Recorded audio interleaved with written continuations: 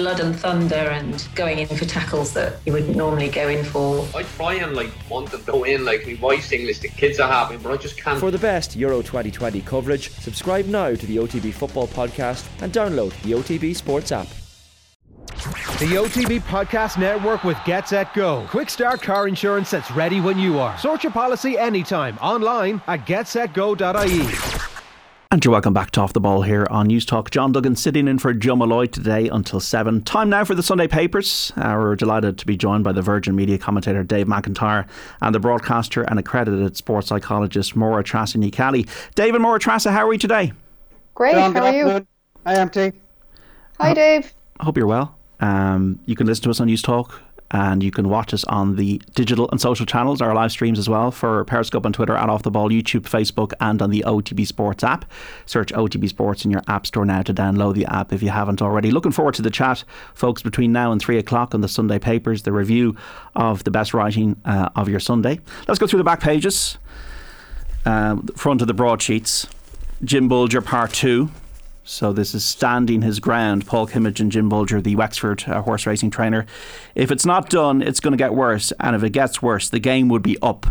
And the other headline on the back or the front page of the broadsheet, Spurs set to block Kane's dream move. So Manchester City, Man United, I'm sure they'd be all interested in Harry Kane, but Daniel Levy has the fact that he has that contract, that 6-year contract, and Harry Kane is going nowhere, according to the front of the main section of the Sunday Independent Sport. We got the Sunday Times as well, with a picture of Ronaldo after Portugal's defeat. Heads you lose is the front page headline there of the Sunday Times, about Germany beating Portugal 4-2. Ronaldo and Portugal on the ropes. Who can stop the Dubs? A preview of the Football Championship, which is kind of crept up. It's going to happen from next weekend. Graham Souness, Wayne Rooney, Peter Schmeichel, all writing in the Sunday Times. We're going to get to that in a moment. Going to go through the Observer here. Champions Mullard, Thomas Muller in that typical pose of his in the Observer. The front page, Germany to the fore as 2 own goals leave Ronaldo's holders third in their group, with France up next. So really pretty much all about the Euros in the Observer. The back page of the Sun, writing us off was a big Joach. We knew we could have done better, and we knew we could do better. Portugal 2, Germany 4. Heart of Dragons about Wales playing Italy today at the Euros, and it's Derry well done after Derry's win in the NFL Division 3 final. 1-6 for Offaly, 21 points for Derry, and Chrissy McCaig lifting the trophy at Croke Park yesterday. That's the back of the Sun. Back of the Daily Mail, Wunderbar. It's about Germany again. Thomas Muller. Germany roar back to form, send out warning to your rivals. Their win over the defending champions. Whither now England? Southgate has big calls to make as Euro title ambitions take serious dent. That is at the back of the Mail. A new Leaf Derry cruise past Offaly and laid down a marker for the summer. Plus Walsh. This is Miriam Walsh ready for that camogie final as Cats eye up final glory. 7:30 against Galway tonight at Croke Park. That is the back of the Mail. Back of the Sunday World. That man and Robin. So this is about Robin Gosens, who was the man of the match yesterday for Germany against Portugal. It's gloom for Ronaldo, but pure joy for Gosens and Germany. And Pogba's Paul done at United. That's about Paul Pogba. Is this just tabloid speculation and fodder for your summer, or is it actually a bit of truth, or ring of truth to it? We haven't had any Sancho headlines yet at the back pages. I've yet to get through the whole lot of them. We still have a golden chance as Harry Kane. Reality check, obviously, for England. He's had a poor start to the Euros. What is the reason for that? We'll tease that out now over the next hour and a half. And OT fear Paul will pog off. Exclusive fears are growing that Man United, in the back of the Star, that Paul Pogba will run down his contract and walk out of Old Trafford for nothing next year. And it is coming home, says Harry Kane, defying Kane his back, and says we can win the Euros. He's told the nation, this is England, obviously this is back at the Sunday Mirror, that England can win the European Championship. Pog free deal, fear for United. And Bale has Wembley way on his mind, with Wales playing Italy, as I said, at 5 o'clock. Just on the back pages, Dave, Paul Pogba, Harry Kane, nothing really new there, is there? No, there isn't. There has been some talk that if there is a deal to be done for Harry Kane, that Daniel Levy's going to perform his usual negotiation hard man tactics as he has in the past, and very successfully when it comes to the money that he's ultimately been able to bring into Tottenham when he's lost some of his bigger players. Bale obviously been the best example of that, and There are some clubs, I'd say, that would rather not have to negotiate with Daniel Levy well into the summer at all. So that's definitely going to be a factor as to whether or not Kane will be able to get that move, particularly with City, who I think who would like to have their business done earlier in the summer than have to wait for the new season to start. And I think, do City face Tottenham very early in the season? The first weekend. It's the first weekend, the first game. Yes, so they would if Harry Kane's going to be a City player, they want him to be wearing the City shirt that day, and Daniel Levy certainly would not want that to be the case, particularly if Man City were to beat Tottenham the opening day of the season. I think Harry Kane's in a tough spot. There's a whole number of factors. His form isn't great. There are very few clubs, maybe 2 or 3 max, that have the financial wherewithal to be able to pay Tottenham what they're going to look for him. And my guess right now, if I was to roll the dice, would be that he will be playing for Tottenham next season, whether he likes it or not. I wonder, Mortrasa, is it affecting him? I don't know. I suppose it depends how good he is at parking things before he goes in between those white lines. But I'd say it's definitely going to affect him financially, just picking up on what Dave was saying there. Or it's going to affect Tottenham financially at some point, because his stock is going down with each bad performance, which is really unfair on him, because I feel like because Harry Kane hasn't performed at these Euros, and some of it is his fault, but not all of it. I know we'll be discussing some of the writing a bit later. But I think the longer this gets more dragged out and protracted, just kind of the shine goes off him a little bit. It's like that dress you want for a long time, and you're waiting for it to arrive in the window, and you're waiting and waiting and waiting, and eventually it shows up in the window, and the shop assistant's like, no, I don't know, and all of a sudden the dress becomes last season's. Do you know what I mean? And I would be worried for him from that point of view alone. His pocket, I think, if it goes on, if it gets dragged on, and if, as Dave predicts, if he's playing in a Tottenham jersey instead of a City jersey come the next few weeks and months, it's not going to end well for him financially. Psychologically, is it affecting his play? Who knows? I don't know the man. You would imagine, though, that something like that, I do sometimes wonder, like, when you're that rich, and I don't think we can fathom the amount of money these footballers make. Like, we know the numbers, but I don't know if we actually understand it. And how important is, money and things. For him, it's more to do with his own performance and what he wants to achieve with his career. So if he's going to sit and ruminate about that and maybe lost chances, it could affect him. So it's interesting. I just worry that he's going to start losing his stock. It's early doors. I think we all need to just as well take a bit of a breather when it comes to the Euros. The key thing about the Euros is it's from the last 16 onwards, games to win. And that's the only thing that matters, really. The Pogba stuff, Dave, I could probably read that next week, and I'll probably read it again in July, and I'll probably read it again next year. Yeah, and we read it last summer, and we read it after the World Cup in 2018, and it's it's old news at this stage. But the possibility of him not signing anything until his contract has run out is a very obvious one, and it's certainly something Manchester United are going to have to consider over the course of this summer. They may even have to reconsider it in January if he has made it very clear that he won't be signing a new contract. So there's probably some merit to the story in that regard, whether or not it's relevant at the moment, and they've spoken to parties close to the situation. That's obviously, we don't know the situation there, but Pogba leaving for nothing is something that's going to become more and more relevant over the weeks and months to come once they get the Euros out of the way, and particularly so given how well he's playing, and it reignites all of these conversations that we had from his time at Juventus, from how well he played for France when they won the World Cup in Russia. How can he do it in the blue of France? And he doesn't do it anywhere near often enough, or with the consistency that Manchester United would like when he's wearing a red jersey. I have read so much around it, listened to so much around it. I still don't really know, but I mean, if you're playing in a team that have the jewels in it that the French team have, both in front of him and behind him, and compare that to the sort of guys he's playing with at Old Trafford, there's definitely something in that, because he's playing with world-class players at international level. He probably has more time on the ball at international level. He's playing against some weaker sides at international level, and he just doesn't find it within himself to be able to produce that when he's playing for Ole Gunnar Solskjaer. There's some people that are blaming that on the manager. I know Eamon Sweeney is today in the Sunday. Let's have it here. Yeah. So I don't know what your thoughts are on it, but would you not be afraid there, Dave? Just the way you're describing it there, the Paul Pogba, saga that we've all been reading about for how many summers, Dave? And would you not be afraid maybe that this might happen to poor Harry Kane if he's still hanging around the next few years' time as well? Well, I don't think you can question Harry Kane's love for Tottenham. And True. I think Harry Kane is definitely the sort of an individual that if he does not get this move, he's not the kind of guy that's going to sulk. He'll probably sign a lucrative longer term deal. He'll never have to worry about money. We know that much anyway, and that he will turn around. and give Tottenham the sort of commitment after this summer that he has in the last decade, I don't think that would be an issue. There's no question of Harry Kane leaving for free at some stage over the next 2 years. I just do not see that happening. Whereas I think it's a very real possibility with Paul Pogba. Yeah, it was at the back of the Sunday Independent. Princely Pogba proves failure to fire United is all down to Ole.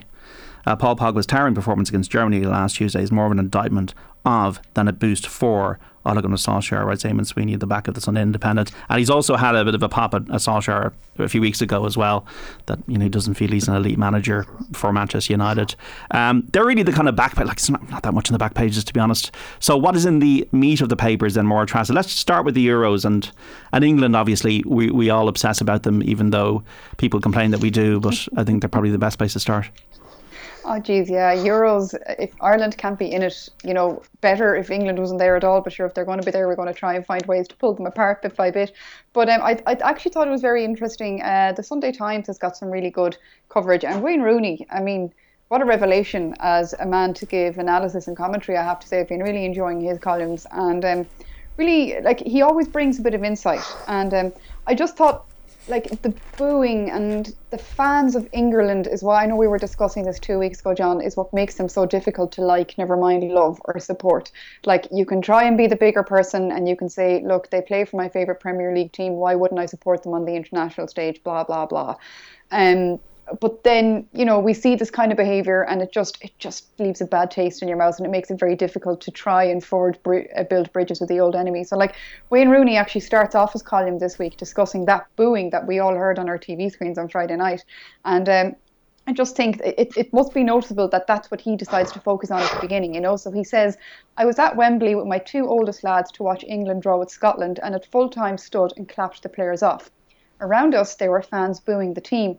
It reminded me of my time playing for England when we were jeered on more than one occasion. And I can tell you, it's never helped any individual play better, nor helped the team. I think we as a country and England supporters have to get behind our players. Gareth Southgate and his players do not deserve to be booed on Friday. I know 100% that they're giving everything to help England to do well. Those players and young lads, I know firsthand how hard it is wearing that England shirt, walking off to boos. Be patient with them.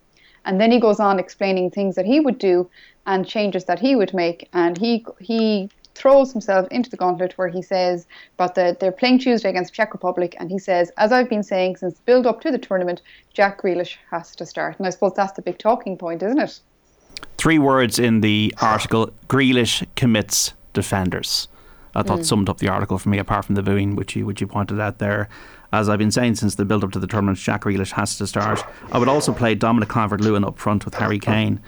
So he's got a completely different view of the way Southgate should approach the Euros, because he feels that Foden, for example, has only played for Pep and plays in Pep's system, and England are too slow in their build-up and they need a bit more spark and a bit more quick play. Yeah, exactly. And it's just really interesting the way he... And again, this is it, isn't it? This is the effect of the outsider looking in. And okay, he's not as much of an outsider as the likes of us standing by and speculating based off what we see off TV screens and written in papers. Wayne Rooney does know what he's talking about. But you do sometimes wonder then the contrast between somebody with his, we'll call it, learned opinion and analysis, and then Gareth Southgate, who you would imagine knows those players inside out and exactly how they're going to perform, is persisting with another brand that other people are saying is too slow and not delivering enough ball up to Harry Kane, for example, and not dynamic enough. So where's the information fall off in between the two? Do you know what I mean? I find that really fascinating. So I'd love to know, when somebody like Wayne Rooney is seeing this, Gareth Southgate is obviously seeing something very different.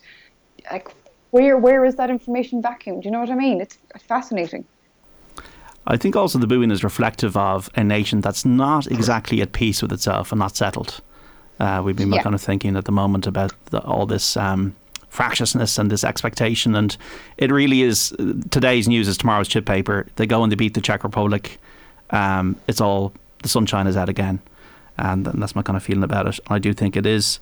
It's the usual boom and bust, John, around major tournaments with England. I mean, I have to admit, watching them being booed off against Scotland, I thought about that game in 2010. So it's very interesting that Wayne Rooney, he hasn't specifically mentioned that scoreless throw at Algeria in South Africa at the World Cup 11 years ago. But that was the game that I thought of, because we remember he turned to the camera as he left the field, and it was nice to see your own fans booing you. You football fans almost spat it into the camera as he was leaving the field. And obviously he was hammered for that. I think he had to come out in the aftermath and apologise for it.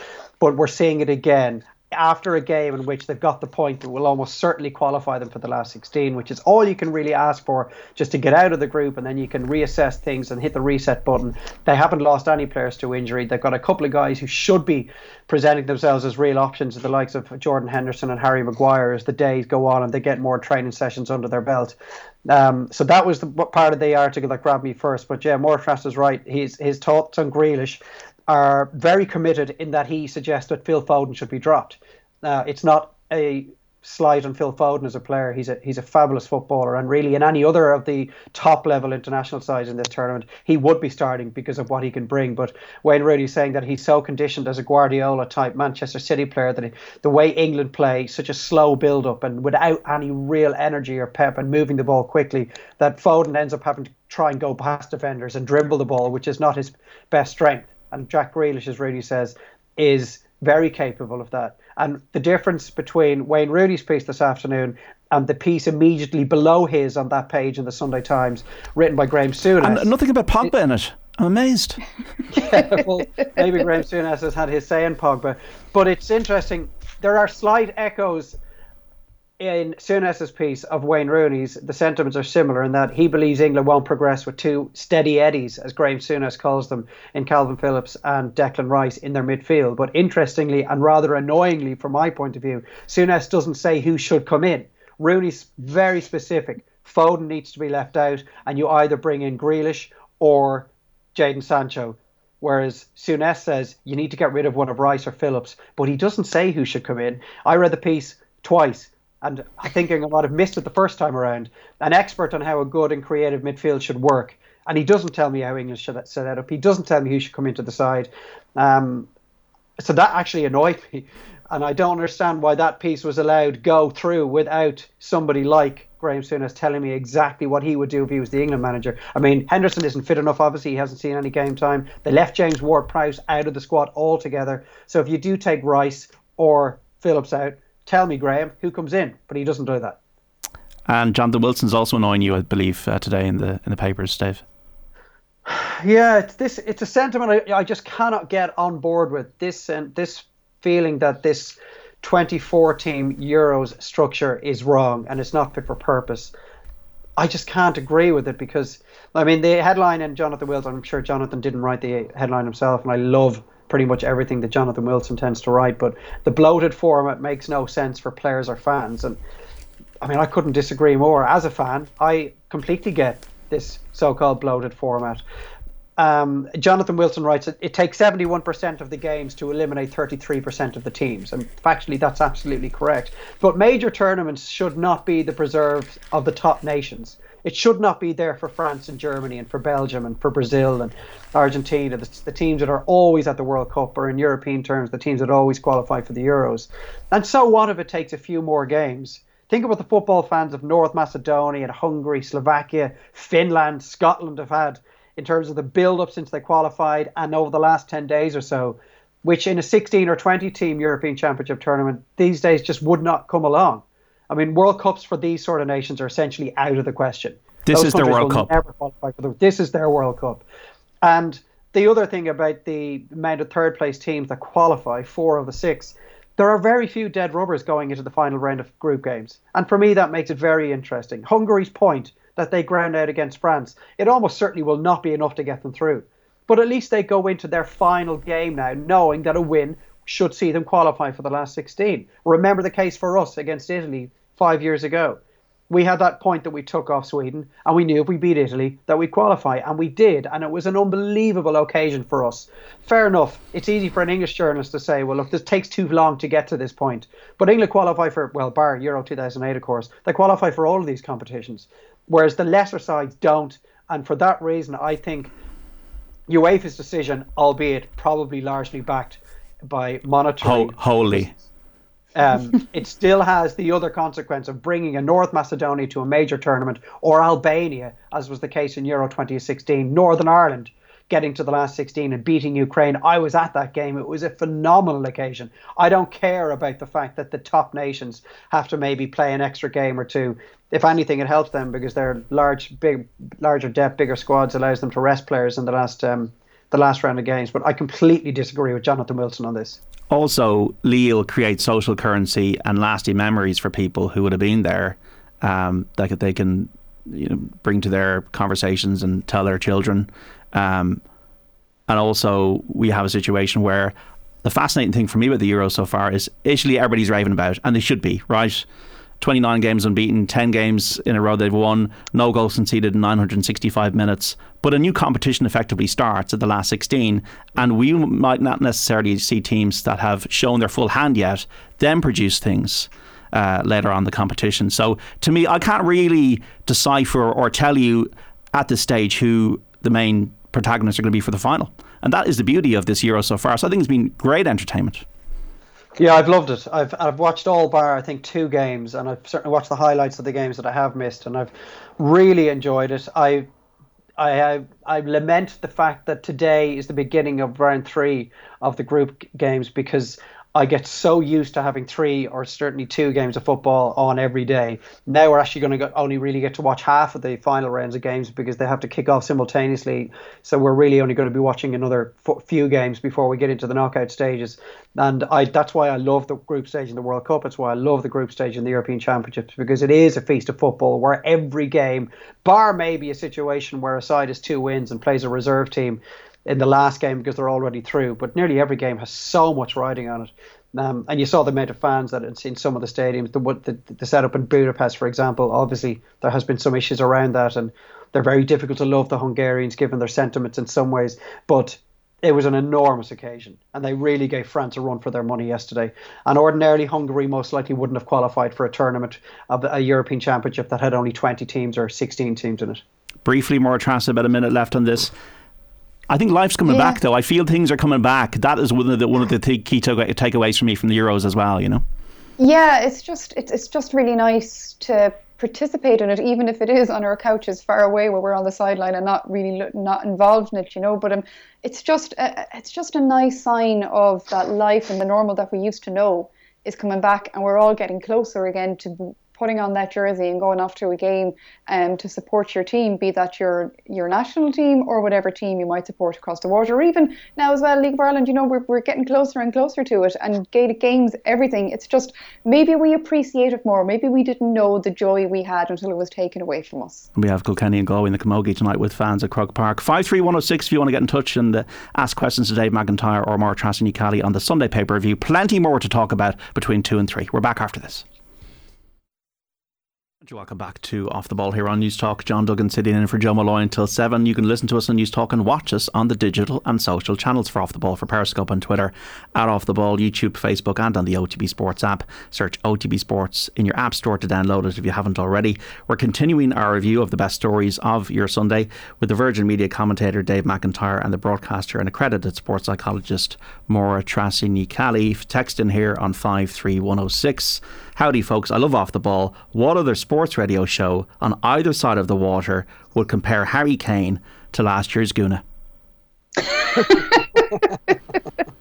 There you go, Maura Tracy. Damien and Santry, one of many people paying close attention to what you're saying. Oh dear, I apologise to all the fashionistas out there, because people would say my football knowledge is very low, but my fashion knowledge is probably even lower. Well, I wouldn't say that. It was interesting the point Dave made before 2 o'clock about expectation setting, and our expectation with the national team, with soccer, which is the biggest show in town, has always come out of our past legacy. Italia 90, USA 94, Korea, Japan 02. Now, I think that the realistic expectation is that we should qualify for Euros and have a good time, but also play, more importantly, good football at a European Championship. The World Cup, in its current existence with 13 European teams, is a bonus. That will change when we get to the 48 teams in the States and Canada and Mexico in 2026. But Eamon Sweeney at the back of the Sunday Independent, Maura Tracy, has been writing about this. Yeah, it's a really interesting piece and actually quite thought-provoking. I was reading it going, oh yeah, maybe he has a point there, yeah.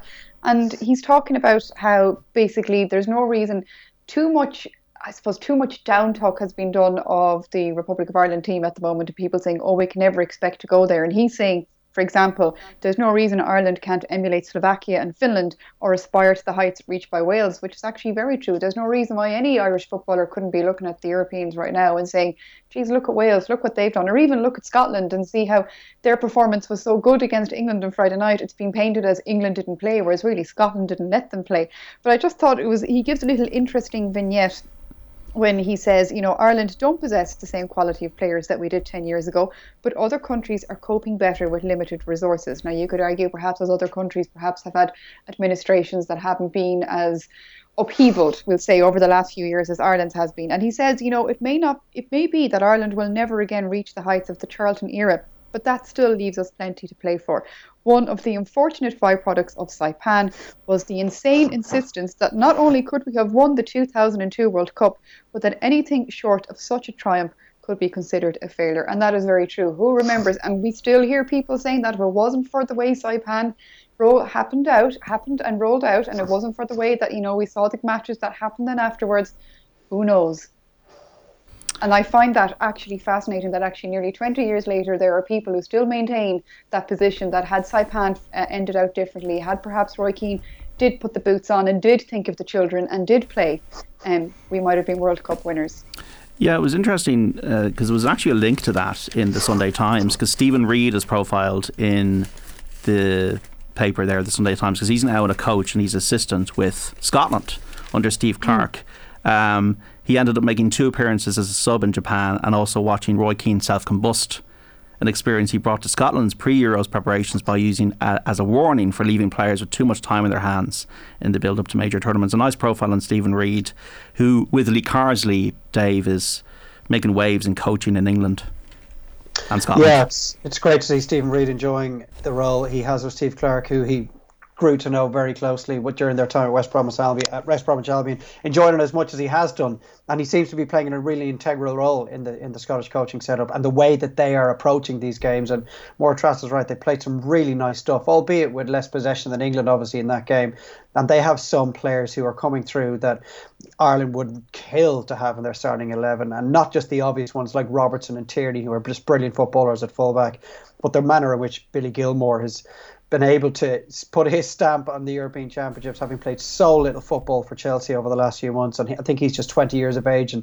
what a prospect he is.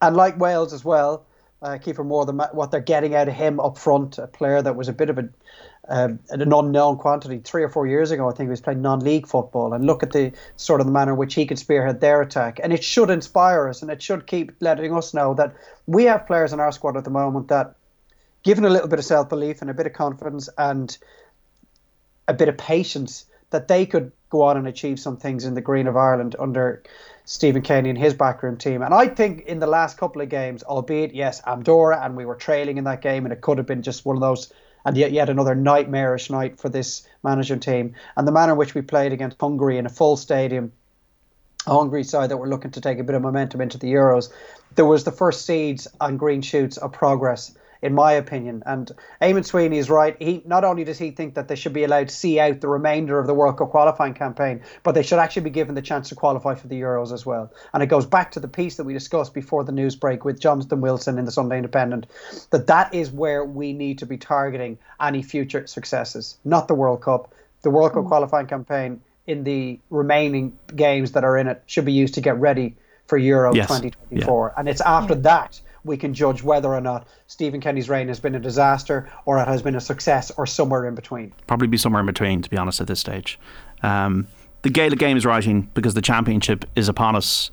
Maura Trassa, where do you want to start with what we have in the papers? I think I'd have to start with the Mail on Sunday, and I would actually tell people who, if they haven't gone out for their Sunday papers yet, you might be thinking it's a bit late in the day, there's no point in getting them now, but if you're a Gaelic Games fan and if you're in the mood for good analysis and stuff, go get yourself the Mail on Sunday. There's some really good articles in there, but I think one that's going to pick up steam over the next few days and weeks is once our heads and thoughts and minds perhaps turn from the Euros and from the league. And obviously we know the league hasn't been perfect and it gave us great games, but obviously we know there haven't been league finals aside from yesterday's, obviously. But we're going to start talking about the knockout and the knockout nature of championship and the knockout allegedly appeal, which Shane McGrath has a great article here in the Mail today talking about how it does little for the likes of Clare's David Tubridy. And we can all talk about the romance of the knockout, and if it wasn't for the knockout, we wouldn't have had the story of Cavan and the story of Tipperary, and they are great stories and they're going to go down to the annals of history. But are they really doing teams and players in particular, are they doing them justice? Like when you think of the amount of years, and never mind even the last year in particular, that David Tubridy has put into playing for Clare, and the hours of training and the injury prevention and the injuries and the rehab and the physio and the time lost from work and personal life. And then, as Shane McGrath puts it very succinctly and very black and white, right in his first line, in 6 days' time, the Clare footballers will be done for the year. They play Kerry in the Munster Championship next Saturday night.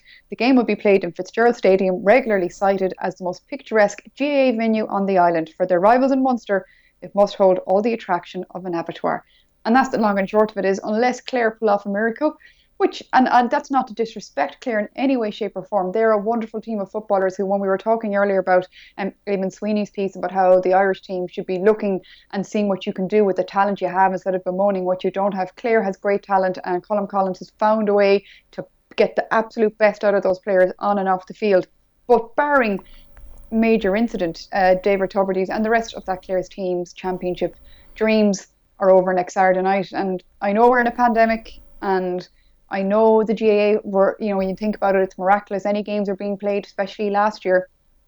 Was there any way at all that we could have found a qualifier or a backdoor route? I would have loved to have seen it. I suppose my opinion doesn't count for much, but I just think it's very cruel that there are teams all over the country who, next weekend aren't going to be playing anymore.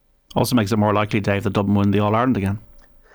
Yeah, it does. There are fewer days for them to be got at, as would have been the case maybe in a backdoor or in a Super 8s, for example. And yeah, it's so hard to see beyond the Dublin-Kerry final, and then it's just a question of whether Kerry can go close to what they did in 2019 and maybe get over the line. And I do find that unsettling to an extent, that the championship hasn't even begun and we're already talking about there really only being 2 teams that can possibly compete against each other, and that in all certainty the final pairing is almost set in stone. But look, let's give some credit to the GAA. I would find it very unlikely that there's anybody in the higher echelons of the GAA in Croke Park that believe a knockout format is the best format. Oh, agreed. Agreed, yeah. So, yeah, there's nobody that thinks that this is the way it should be. It's a scheduling. And last year, it is a scheduling issue. And last year, it was all down to nostalgia. And I had that warm... You got the Cavan thing. We had the Cavan thing, and we had that warm, fuzzy coat of nostalgia where you remember going up, well, from my personal circumstances, being dragged all over Ulster, the 9 counties in my childhood, and everything was on the line. And these really hot, sticky, suffocating afternoons where you were watching Cavan play Donegal or Tyrone or Armagh, and you knew that it was up to this 70 minutes, and then after that one of these teams was done for the rest of the year. And it was almost an exhausting experience, but it was an exhilarating one as well. But it was not the right way for things to be, and that's why the qualifying and the backdoor system came into place. And I don't think they had any option last year. Their hands were tied. The question around this debate this time around is, was there an alternative? Was there a way the schedule could have been rejigged? Could they possibly have started things a couple of weeks earlier? Could they have got rid of the league format completely and just got a championship in place so that after a few weeks training and maybe some challenge matches, so they could have enough dates in the calendar to play qualifiers? My personal opinion is that 2021 will be seen as a lost year when it came to experimenting with a radical championship structure. Scrap the provincial championships for 1 year only on a trial basis, cite COVID-19 and the pandemic as the major reasoning behind it, put it in stone on paper that this was a 12-month deal only, and that in 2022, well, even after a review of everything, we would go back to the provincial championship and backdoor system if necessary. But you play the 8 groups of 4, where the top 2 end up in a last 16 in an A championship, and the bottom 2 play in the last 16 of a B championship. You play both finals over the course of a couple of weekends at Croke Park, hopefully with fans. Everybody, at the bare minimum, gets 4 championship games, and then next year we could revert to type if necessary. There would have been the time to do that.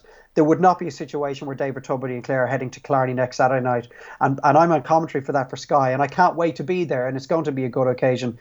But barring a shock of absolutely cataclysmic proportions, Clare are going to be done. And David Tubridy was one of those players likely to walk away after last year's championship. He didn't follow in the footsteps of Gordon Kelly and Gary Brennan and leave. He decided to give it another go. I'm sure he's glad he did so, because he's written himself into the annals of the record books in league history. But David Tubridy's not going to get to play championship again for Clare almost certainly after next weekend. And look at Sligo, for example, and it's something that Mark O'Shea has cited in his piece in the Mail on Sunday today. Sligo didn't get to kick a ball in last year's championship because of COVID-19 cases in their camp. Tony McEntee is going to bring them to play Mayo next weekend, and they're going to be beaten, and they'll have played one championship match in 2 years. And that is an awful situation for them to be in. Unless the Cillian O'Connor injury skews the potential for that to not happen, for them to win. I think the lesson of this is they got to get it right next year. They got to get it right next year, structurally. But we know what's happening next year, John. We are going to go down the line where there's going to be no qualifiers or backdoor for the Division 3 and Division 4 sides. So there are going to be some sides in the championship in 21 and 22 that will play one game. And then they will go into this second tier competition. And there are very few people that think that's the way to go as well. I just think that this was the year, this was the opportunity where you could rip it up for 12 months and then take a step back and assess how everything had gone. And I think that chance has been lost. And while I do think someday, somewhere down the line, we will end up in this Champions League type format, this was a year where you could make an excuse for it and manage to get it in there and just see how things panned out. I think they need to rip it up straight away. I think they need to just completely... That's not going to happen, though. Yeah, I wish they would, though. We know what... Well, because they ripped it up to get the club and the inter-county season separate. So why can't they do it for the championship?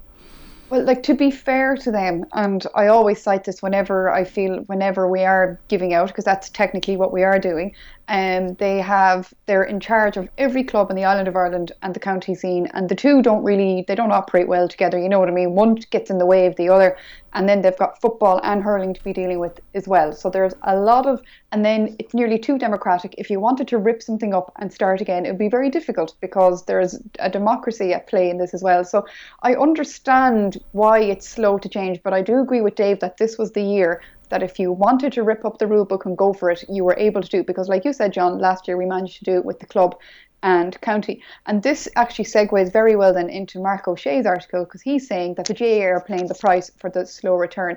And hindsight's a great thing, obviously, but with all the injuries we're seeing now, had the county teams be allowed back to train a bit earlier, we might have had fewer injuries. And it's easy to say now, but now they're playing catch up, and we're seeing it's taking its toll on the bodies. And just between that and the fact that the league then was kind of devalued, like if you start a competition, you probably should finish it, especially because we had some great games as well. It was a good league. It was great fun to participate in. It was great to watch.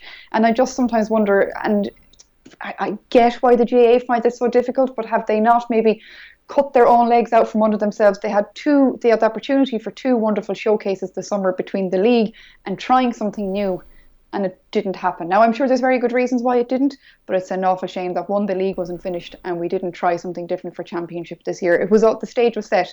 Everybody would have just been delighted to be at the show. Yeah, I just wish there was a 5 to 10 year plan for this, that in 10 years time we're going to have provinces either not happening at all or in the spring, and you have your provincial championship and you have your lovely winner, but then you actually have a league championship in the summer. That means something. I'm reading Mark O'Shea saying that sometimes the league mattered, sometimes it didn't. I'm tired of the league. I'm just tired of it. It's great for Division 3 and 4 teams, but have that in the summer and have meaning to it, and have different tiers of finals, and have super weekends, and have teams travelling around the country, and this kind of hodgepodge of a structure. To me, I can't understand why we couldn't have had no hurling league and actually had the round robin in Leinster and Munster. It would have been much more entertaining, would have been much more meaningful than what we're going to have now in a few weeks' time.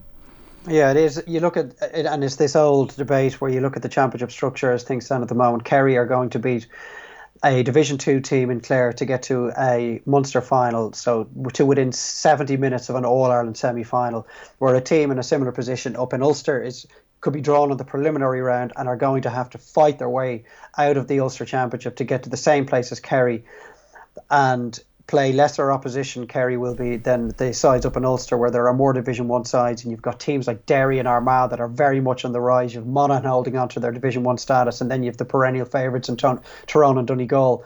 Tipperary, the reigning Munster champions, are now a Division 4 team. Now, I know it's the same in Ulster with Cavan, but there are so many other sides that have a realistic chance of taking on anybody in Ulster, and we don't have that in the situation that currently resides in Munster, and it is outdated. I think there's a place for the Broomfield Championships, but as you say, John, play them a bit earlier in the year. Come up, if absolutely necessary, with some way to link it to the championship, a league-style championship format. But we've seen how important the league has been to teams this year. Look at Offaly, for example, back-to-back promotions. They're really making strides under John Mahon. They got to play in Croke Park yesterday. Derry with back-to-back promotions under Rory Gallagher, playing a brand of football that I don't think anybody would have previously associated with Rory Gallagher coach teams. There is so much to be excited about going into the championship until you come back to the realisation with a resounding bump that Dublin are going to play Kerry in an All-Ireland final in a few weeks' time. Kevin's been in touch on 53106. Surely the problem is that the league is discounted in GA. Season over after one game. Were there not league games? No other team sport places all its focus on a cup competition. That's his text there on 53106. Any other GA writing that we like, Maura Trassa?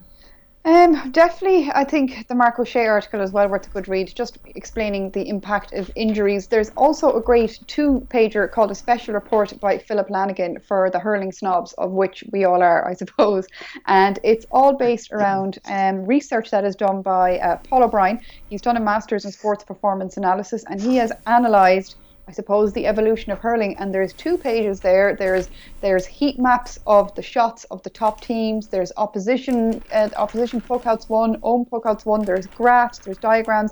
But the interesting fact of all this, what you see before your eyes, you have to believe it. There is no metric at all where Limerick are not in the top 5. And if the GAA, they're talking about the GAA's new committee about hurling, and if they want to examine how the game is changing, they could be well served delving into this detailed forensic study. And there's so many tidbits in it that I don't even know where to start with it, but I just thought it was very interesting that the reason he started off in the whole thing was he wanted more to go on than a loose opinion of the game. And no surprise, Limerick jump off the page.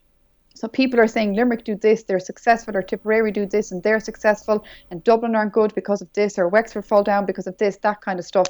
And what he was trying to do is get an overall picture what hurling is about. So you get the stats, you learn that it is all still very much a turnover-based game because of the skill involved, where the scores are coming from. A third or less of scores are coming from your own puck out. So you can see then how Limerick was hoovering it up, and then you can see, so you'd imagine the opposition have the upper hand because they have the ball, but it's turned over as their defensive shape isn't as good, and it's a little easier to score, and stuff like that is important because if you look at the last 3 years, Limerick, Galway and Tip have been the most successful teams, but less of their scores are coming from that structured puck out.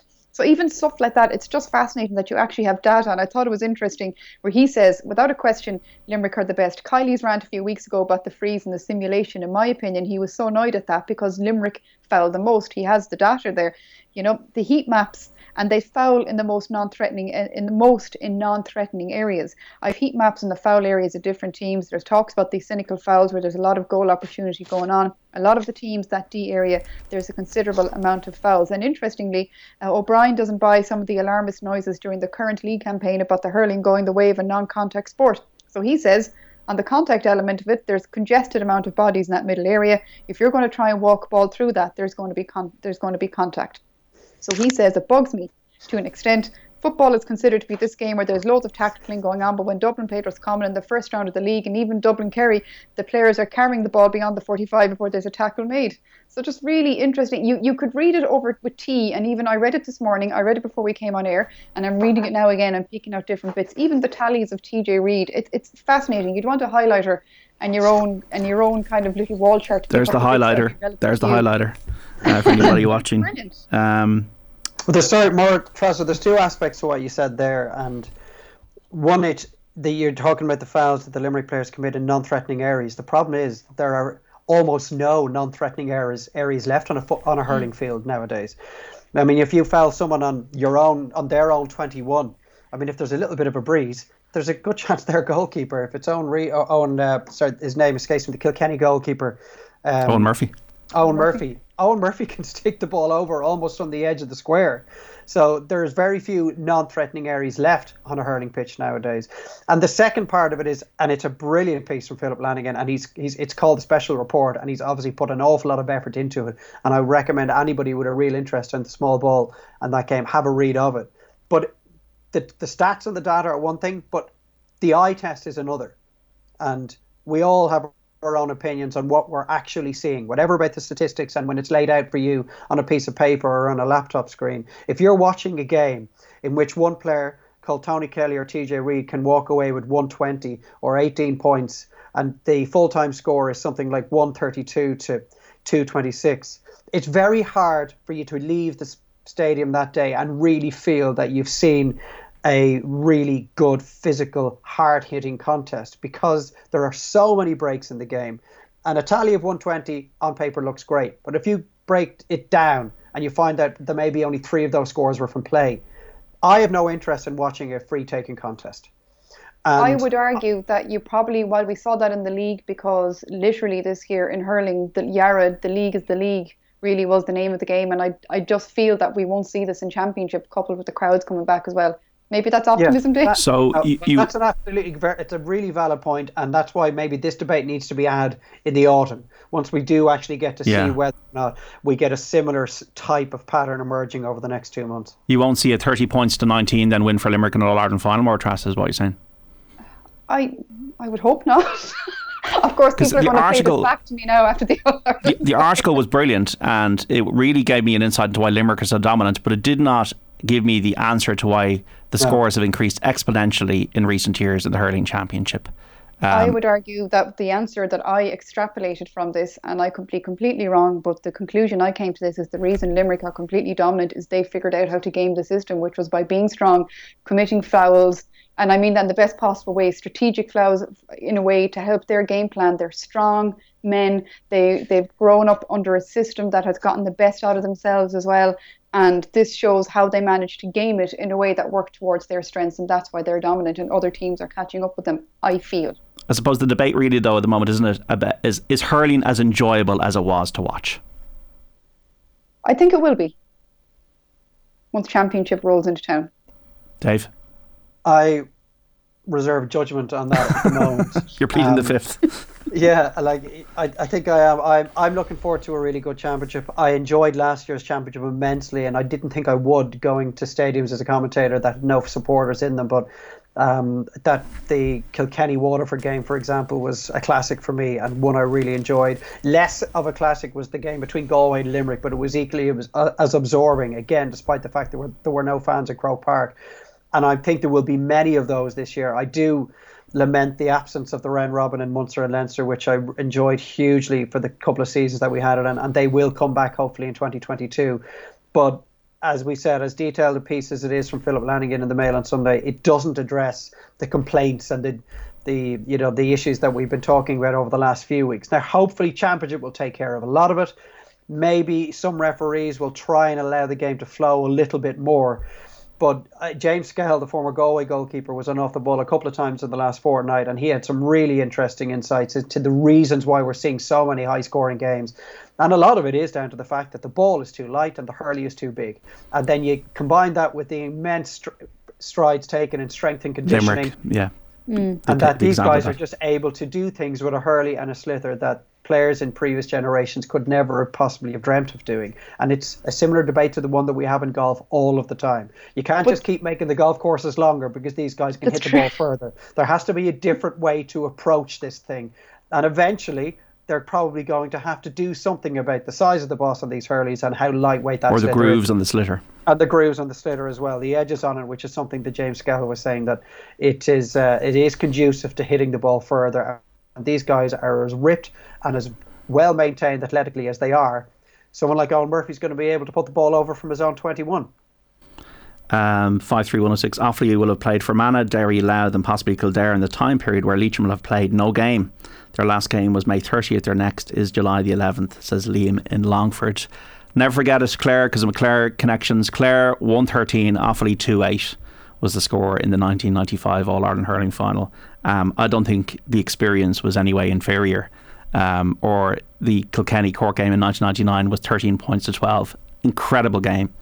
They were incredible games, Sean, but I think the game of hurling in the last 10 years is far better to watch than the games in those days. I mean, when Wexford won their All-Ireland in 96, it was a very low scoring final against Limerick. And yeah, that's absorbing, enthralling. There's so much at stake. Wexford had to wait so long for their All-Ireland. Limerick hadn't won an All-Ireland since 73. Even back in 96, they were already in the midst of a drought and they didn't get to end that until this decade. But if you think of the games involving Kilkenny and Tip, those trilogy of games, the manner in which Joe Canning fired that ball over from the Cusack stand side to beat Tipperary when in the year that Galway won their All-Ireland, you didn't really see scores like that in the 90s and in the 80s and the 70s. But the problem is the scores from play are being dwarfed now by the scores from frees.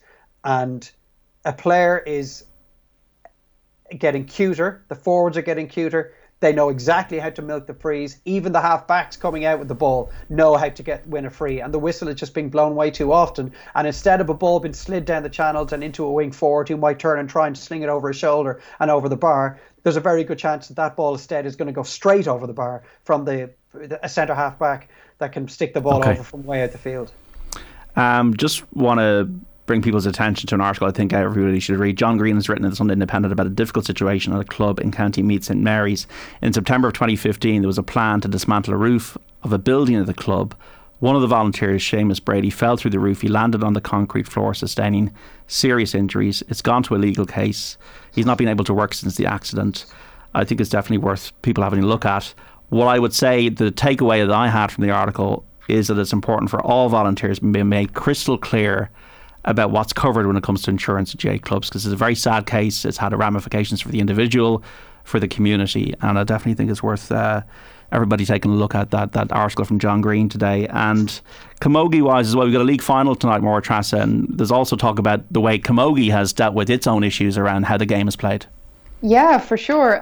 Speaking about the men evolving in their strengths and their skills and performance analysis and everything, by God, the women's sport has been pulling up its socks as well. Mark Gallagher has a really interesting piece with Miriam Walsh, cousin, of course, of the great Tommy Walsh and cousin of Grace Walsh, who she'll be playing with tonight, and talking about how she picked up her strength as a hurler, playing with the Tullaroan boys back in the day because they didn't have a camogie team, and she attests to her camogie skills and her strengths to being able to play with the lads, which I thought was really interesting because obviously we know boys and girls really at that age physiologically were very, very similar, and it's only as we get a bit older that the differences come through. And Vera Powell, he cites as well, that she says, you know, girls should be playing with boys. And there's an article as well in the Times, Dennis Walsh has it in page 17, also about camogie, and he's talking about the league final this evening as well, but the changing vision of how camogie actually took on board, to be fair to them, feedback over the last few years. The women were getting stronger.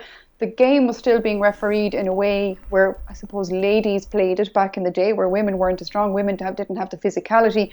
Tackles were being blown up as fouls when they weren't really. So they reviewed things. They decided they took a survey, they spoke to people, they created a committee, and actually Dennis, he cites Cots Devan here saying the old rules didn't allow us to display the wealth of talents that we have. So what changed? And this is the interesting point for people who mightn't be fully aware of the change of those rules. A side tackle with minimal force, which of course always makes it open to interpretation for a referee, is now permitted. Dropping the hurley is outlawed, as are hand pass goals more than 30 years after hurling made the leaf. Penalties must now be struck from outside the 20-metre line, but 3 players are no longer permitted on the goal line, just the goalkeeper. So that shows the involvement of camogie. And it's interesting as well, you know, he pulls a comparison saying, you know, that he did the rule differences between hurling and camogie, and a total came up to 41 in the differences. And bit by bit, these things are changing. And he makes the interesting point as well. All over the country, former hurlers are being asked to coach camogie teams. And it wasn't actually till 1999, I didn't realise this, they went to 15-a-side pitch and moved to a full-size GAA pitch. And all of a sudden, they became open to the importance of bringing in, I suppose, listening to the science and seeing what's happening. And I think the first time we saw kind of a real impact on this, it was a game down the Gaelic grounds in All-Ireland semi-final 2 years ago between, I think, Galway and Cork, and it was amazing hurling to watch because it wasn't being blown up, just the things that Dave was complaining about there. It became a free-taking contest, and that's boring to watch. Camogie, for the last few years, that was an accusation that could fairly be thrown at them. We can't throw it at them anymore, and we should have a really good league final tonight, I hope. Absolutely, 7:30 throw in at Croke Park for Kilkenny and Galway. 5-3-106 make the focus on the league. 3 divisions, play each team twice, games over the summer, knockout championship to run alongside it, open draw for the whole country, do away with the provincial, says Connor in Dublin. It would help both hurling and football if the foul players had to take the free themselves. Not a bad idea. And hi guys, what about ground hurling and pulling off the air? Gone forever. Remember John Fenton and Jimmy Barry Murphy, says Tom in Cork. And Bit of an insulting text here on 53106. Jesus, Duggan, the Euros are on. You're talking non-stop bog ball and stick wars. I prefer to listen to opinions about Ronaldo, not my local plumber playing for Wicklow, says Colin. Well, Colin, the early bird catches the worm. 1:30 we started the pay-per-view. We spoke for half an hour about the Euros, but you can listen back on the podcast. But the pay-per-view does continue with more Trashy Nicali and Dave McIntyre after this.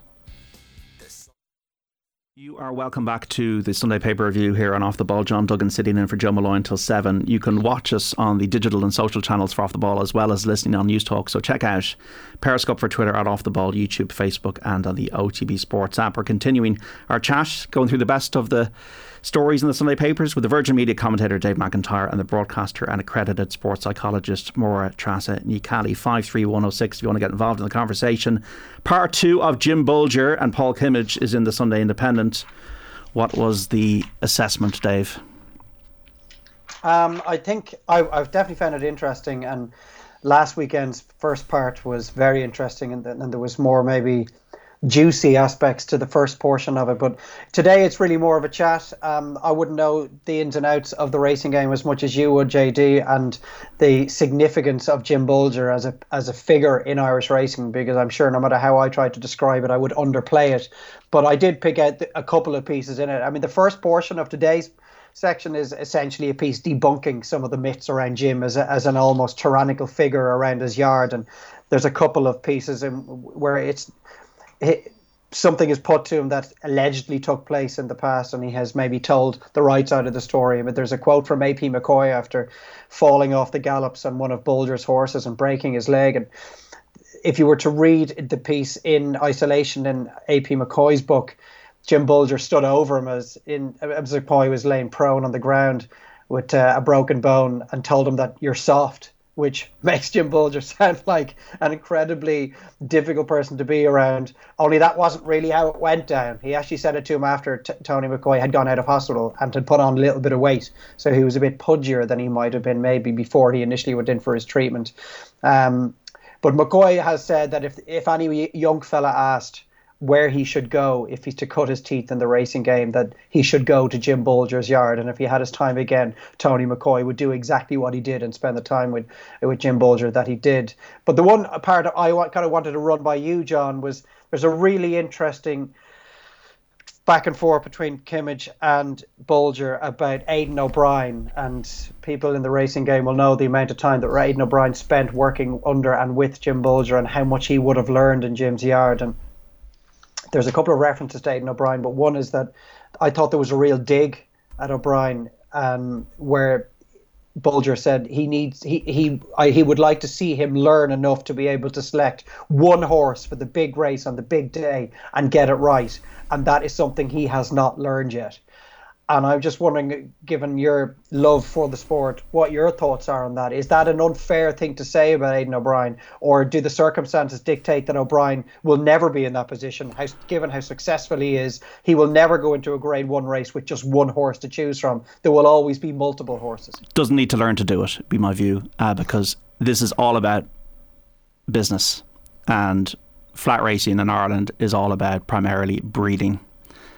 Therefore, the most important thing to do is win big races like the Epsom Derby. A horse called Serpentine won the Epsom Derby last year, 25-1. If Serpentine, who was not a fancied horse, becomes one of the best ever colts at producing horses that go on and win future races around the world, it is more important for Aidan O'Brien to have many chances to win a Derby than have one chance and to prove that he's a great trainer.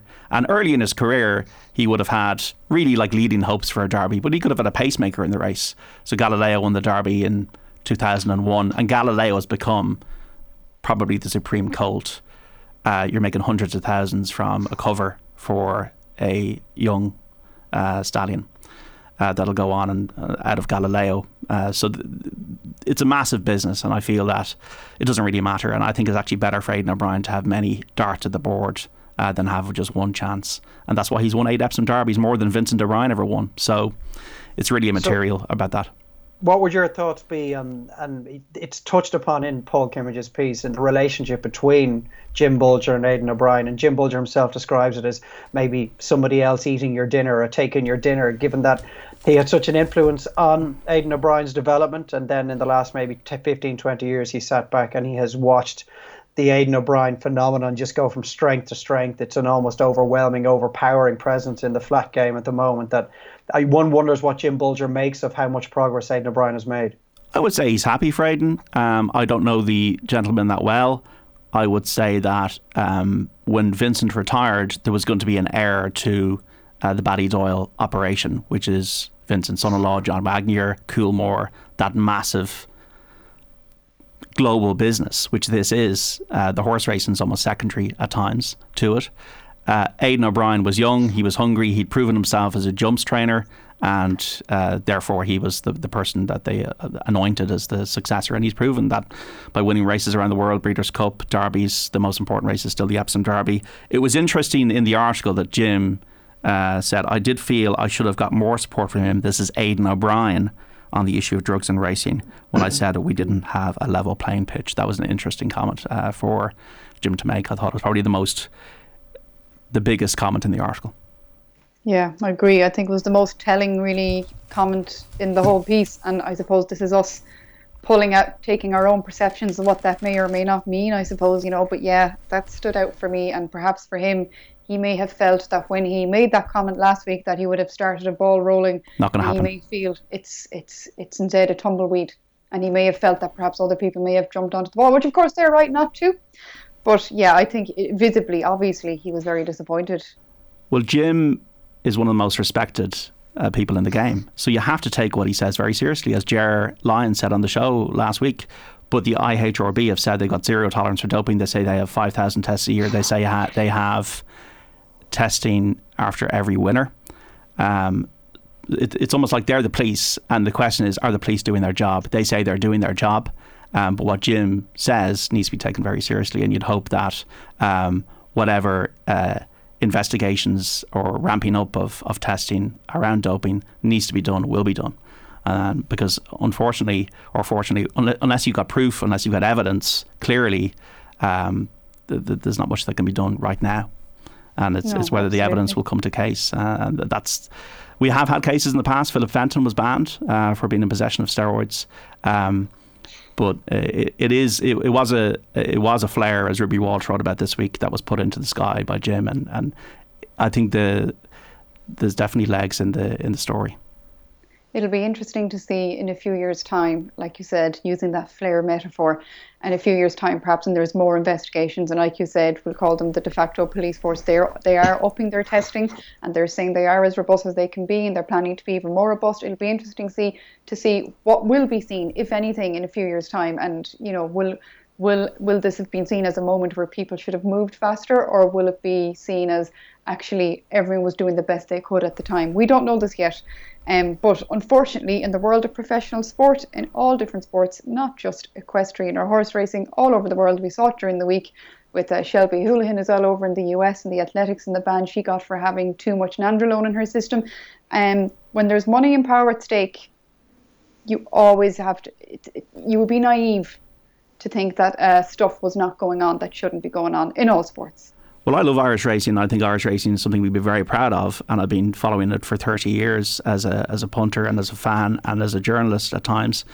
I would say it would be naive to believe there's not shenanigans going on in Irish racing, just as much as you'd be naive to believe there's not shenanigans going on in cycling and athletics. Are most of the people involved of the utmost integrity? I would say yes, but it would be naive to believe that 100% of them are straight. Agreed. David, I don't know if you want to add or talk about Rory McIlroy or something instead. Yeah, I'm not educated enough in the matters of horse racing to really delve into something as potentially incendiary as this, but it's been summed up by Maura Trasser there, where there's money and power at stake, albeit in any sport. And there are a number of sports out there, I think, that either have in the past or are still currently doing so, turning a blind eye or not wishing to really delve deep into the potential issues. And until that changes, there'll be a large number of sports that maybe are lacking in the integrity that they could do if you are absolutely confident in the structures that are in place, which unfortunately isn't the case in a lot of places. But I know we're into the last few minutes of our pay-per-view today, and the golf is something that I'm actually debating in my mind during our ad breaks in this hour as to whether or not I've got the wherewithal to stay up for it tonight. You will, Dave, you will.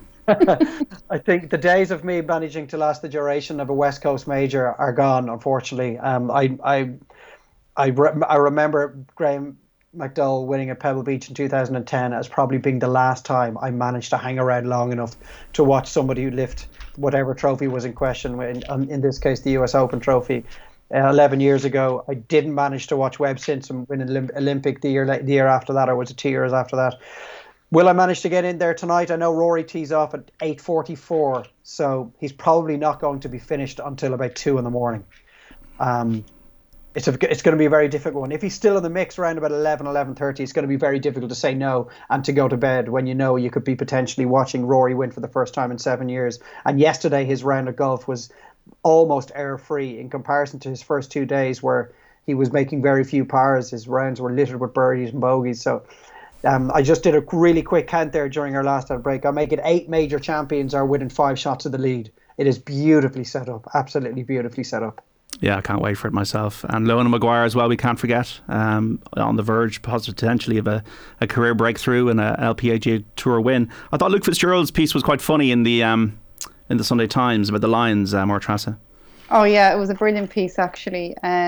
It's all about him kind of talking about his experiences, and you know, you get little stories from outside the rugby field as well, and you'd actually kind of forget he had such it was good for me to get the reminder myself that his rugby playing days, while he ended with injury and he was always plagued with injury, when he began it came really easy to him, and he made his Ireland debut at 19, you know, and that's really interesting. And two seasons later he barely missed a minute of a Grand Slam campaign, and then all of a sudden we know how his career ended. He was plagued, but I thought this was really interesting. He was talking about how he was so focused on his game, he wanted to play so well, not a hair was out of place, everything was meticulously planned, and then he arrives in Pretoria and they're getting their rooming lists, and he's roomed with Andy Powell, and he says his heart sank. And I have to read this out word for word because I couldn't do it justice by paraphrasing. I loved Andy, he says. He was a great trainer and great fun. But he was also leading the charge on nights out and didn't look like a test option at that point. I'm thinking, I need a few good kips here and to train well. Powley's on a different schedule. Let's see how the first night goes. I remember waking up the next morning and the first thing I see is a pizza stuck to the ceiling above me. I turn over on my side and just imagine the vision and see this orange 120 kg lump splayed on the bed opposite. The Welsh guys are wearing their Saint-Tropez fake tan at this stage, so you had this massive orange body with a white arse. Not the greatest sight. Still, at least he hadn't woken me, which I find miraculous in itself. How deep does Luke Fitzgerald sleep? I want to know the answer to this. But then I go to brush my teeth and I crunch into all these Cheetos between the beds all over the carpet. That's when I decided to request a room change, and he was good about it. It's interesting, John. Luke Fitzgerald sleep. He also talks about that second test in Pretoria in 2009. Schalkberger, yeah, bloody hell. Like it's seen as one of the most physical tests in modern professional rugby, and there's a line from Peter O'Reilly, who has sat down with Luke to talk about this period in his life in the build up to the Lions Test series starting in the next couple of weeks. But a referee apparently recently reviewed that second test between the Lions and the Springboks, who were then world champions as they are now, and he said he'd have shown 3 red cards and 14 yellows. We remember that tackle that Brian O'Driscoll put in on Danny Russo, and it was seen as a heroic tackle at the time, but it's completely outlawed now, and O'Driscoll would absolutely have been sent off for that tackle if it was refereed according to modern day standards. Schalkberger shown a yellow card for an eye gouge, which was picked up by the touch judge at the time. Now, under the rules, the TMO didn't have the leeway to intervene in foul play as he or she does now. But so it was still, there would have been enough evidence there for the referee to make the decision himself to send off Schalkberger. They probably would have lost that test, the Springboks, and we wouldn't have got to the situation where we know Ronan O'Gara, having taken a bang to the head a couple of minutes previous, stuck that up and under and chased it on his own and ended up taking out the catcher in the air, which led to that long-range penalty that meant the series was dead and dusted before the third test. And Fitzgerald is really good on O'Gara as well, and the manner in which he was blamed for that defeat. He cites the fact that nobody chased with him. He cites the fact that there was a couple of really soft tries given up by the Lions that afternoon as well, long before O'Gara's mistake. And it's a really interesting read. He still talks about how the referee bottled that decision on Berger. And he also talks about his own career, and he seems comfortable enough to be able to describe how disappointed he still feels without his career ended. We know it ended at the age of 28 due to injury. He managed to cram an awful lot in for a guy that spent so much time on the treatment table and won some huge games, played in some massive occasions and won big medals, a Grand Slam, a couple of Heineken Cups, went on a Lions tour. But now that he's into his 30s and still 2 years younger than Alan Wynne-Jones, for example, and he's been retired for so long at this stage, it must be difficult for players like himself and Owen O'Malley and other players that have had their careers cut short in their 20s, even when they can take a step back and 5 or 6 or 10 years later look back on it, still not to feel that deep almost resentment and bitterness and sense of disappointment that maybe he didn't get the breaks that other players did. And someone like Brian O'Driscoll, who got to go out in his mid-30s on a high with Ireland having won a Six Nations medal. But I mean, those fairy tale endings are so rare, and it's very difficult to end your career in the way that you'd like. About a minute left. Anything else just to point people to off air, Maura Trassa? If you are into the lines and if you love pointless stats and numbers, do go to the Mail on Sunday. They have a great article by Nick Simon talking about facts and figures of keeping a Lions tour on tour. And the headline is, just to whet your appetite, literally, 8,000 eggs, 2,000 chicken fillets, 7,000 steaks and Love Island. The secrets to keeping 37 Lions fit to take on the box. Well, Rory McIlroy's had the same chicken sandwich 6 days in a row. Dave, briefly from yourself? Yeah, interesting if you have the time to read Stuart Barnes on the Sunday Times today, because he is talking about the United Rugby Championship and the details of which were confirmed during the week, and the chatter around potential inclusion of South Africa in the Six Nations and maybe somewhere down the line, and this may be just a prelude to that, and how he feels that is going to affect the Celtic League as it stands, Pro 14 rugby as it stands, and a future Six Nations as well. Stuart Barnes doesn't think that we're going down the right road. Dave McIntyre, Maura Trassa, Niamh Kelly, an absolute pleasure. Thank you. Ramagi. Thank you. Sunday Paper Review, brilliant stuff from Dave and Maura Trassa. Off the Ball Sunday, on News Talk, getting the days mixed up here. We're back with Paddy Andrews and Andy Moran for the Football Pod after the news at 3. The OTB Podcast Network with Get Set Go. Quick Start car insurance that's ready when you are. Sort your policy anytime online at getsetgo.ie.